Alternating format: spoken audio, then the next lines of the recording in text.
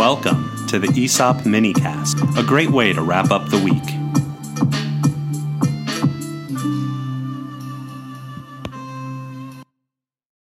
Hello, my friends. Thank you for listening.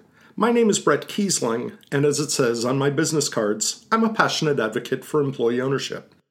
Over the next 2 weeks on our primary ESOP podcast, we're going to feature conversations with both of the co-founders of Project Equity, Allison Lingane and Hillary Abel.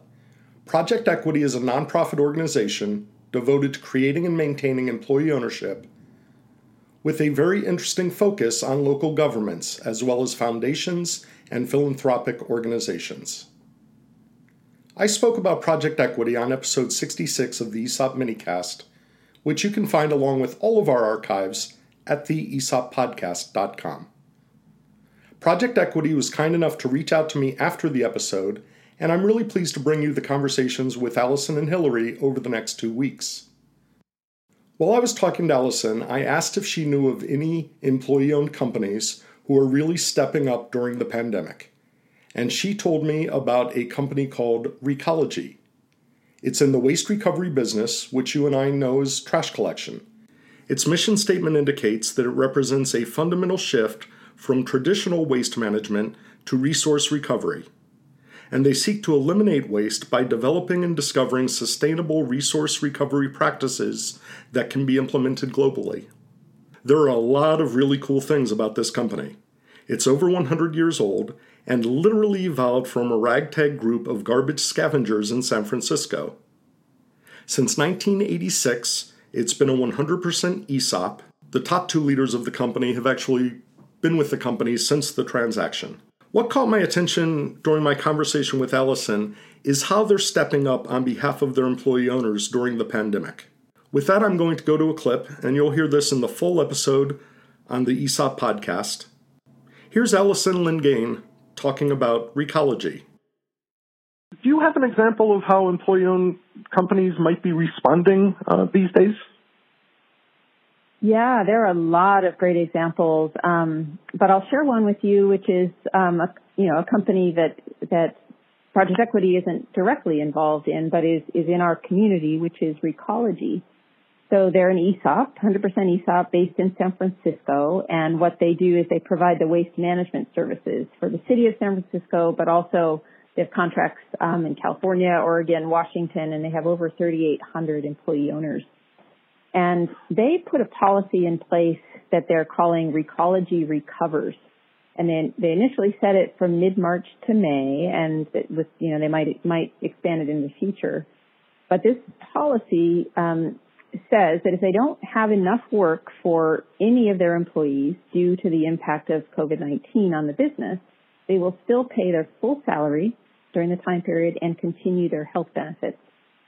And so their goal, of course, is to support their employee owners to the fullest extent possible. We were talking earlier about the domino effect and the need to support businesses and workers.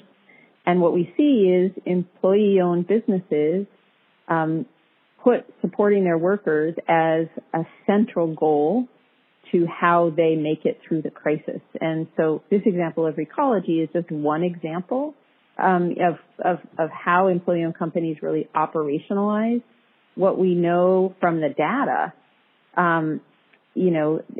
There was an analysis done in 2018 by NCEO that showed ESOP employee owners are significantly less likely to be laid off by a factor of 1/3 to 1/4. And so in Recology situation, they're not only not laying off people, but they're also making sure that they have full pay, even if they aren't able to give them full schedule. I think this is a great policy that really puts its employee owners at the forefront. During the pandemic, every company faces unique challenges. As I think about the waste collection business, it occurs to me that the company continues to service its customers collecting waste.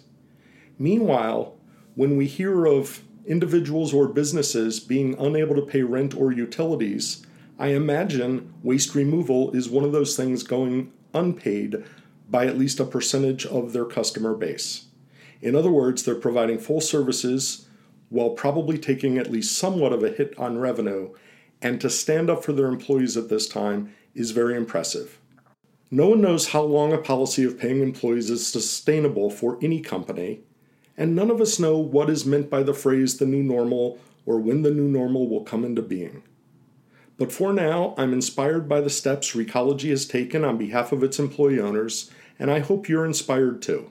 If your employee-owned company or one that you're aware of is doing anything to step up during the pandemic, please let us know, and you'll have contact information in just a moment. We'd love to share the stories of anyone doing good in these very difficult times.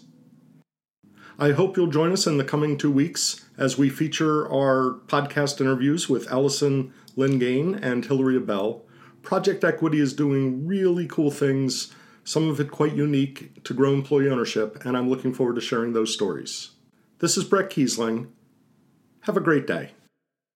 We'd love to hear from you. To contact us, find us on Facebook at KESOP LLC and on Twitter at ESOP Podcast. To reach Brett with 1 T, email brett@kesop.com, on LinkedIn at Brett Kiesling, and most actively on Twitter at EO_Brett. Again, that's 1 T. This podcast has been produced by the KESOP Group. Technical assistance provided by Third Circle Inc. and Bitsy Plus Design. Original music composed by Max Kiesling. Archival podcast material edited and produced by Brian Kiesling. And I'm Bitsy McCann.